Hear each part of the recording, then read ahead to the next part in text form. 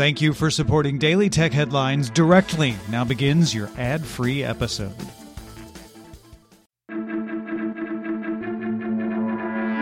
This is the Sunday Science Supplement for April 25th. I'm Nikki Ackermans, Daily Tech Headlines' newest intern, and today we're going to break down one of the science headlines of the week. On Monday, we talked about NASA's Ingenuity helicopter, which landed on Mars in the belly of the Perseverance rover last February. The Ingenuity helicopter completed its first flight on April 19th and a second on April 22nd. The second flight attained a higher maximum altitude of 3 meters, had a 10-second longer flight time for 50 total seconds, and added sideways movement to the list of maneuvers. NASA says the flight test has met expectations by matching the prior computer modeling.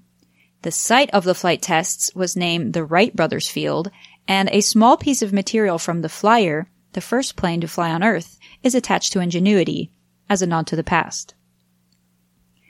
This is a big deal for multiple reasons. It is, of course, the first time human beings have ever flown a rotorcraft on another planet. And that comes with its own list of complications. Even with meticulous calculations and computer simulations, you can't account for all variables which could have resulted in the loss of the small helicopter.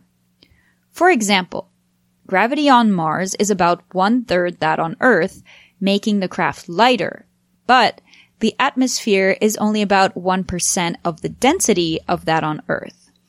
This means that the rotor that would usually be spinning at 500 RPM on Earth has to spin at around 2,500 RPM on Mars to compensate for the lack of atmosphere and achieve suitable lift.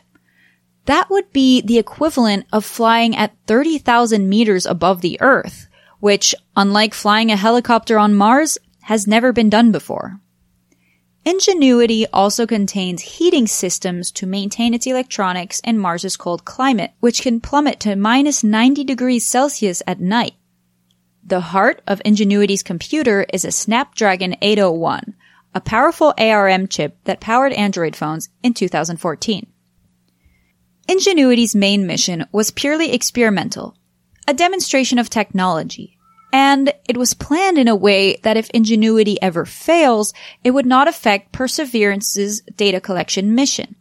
That said, Ingenuity is also equipped to record data, mostly images and videos. The solar-powered craft has one color camera with a horizon-facing view for terrain images, as well as a black and white camera for navigation. In fact, it has captured such data on its first flights and sent it over to the Ingenuity team back on Earth. The point of this data is to set up future exploration missions on Mars and pave the way for more aerial vehicles to explore the planet's topography by accessing places a rover cannot. Because both flights proceeded as anticipated, further flights are being planned by the Ingenuity team to acquire additional aeronautical data, and the team plans to push the small copter as far as it can reasonably go. Go, little copter, go! For more discussion of the tech news of the day, subscribe to dailytechnewsshow.com. And remember to rate and review Daily Tech Headlines wherever you get your podcasts. Thanks for listening. We'll talk to you next time.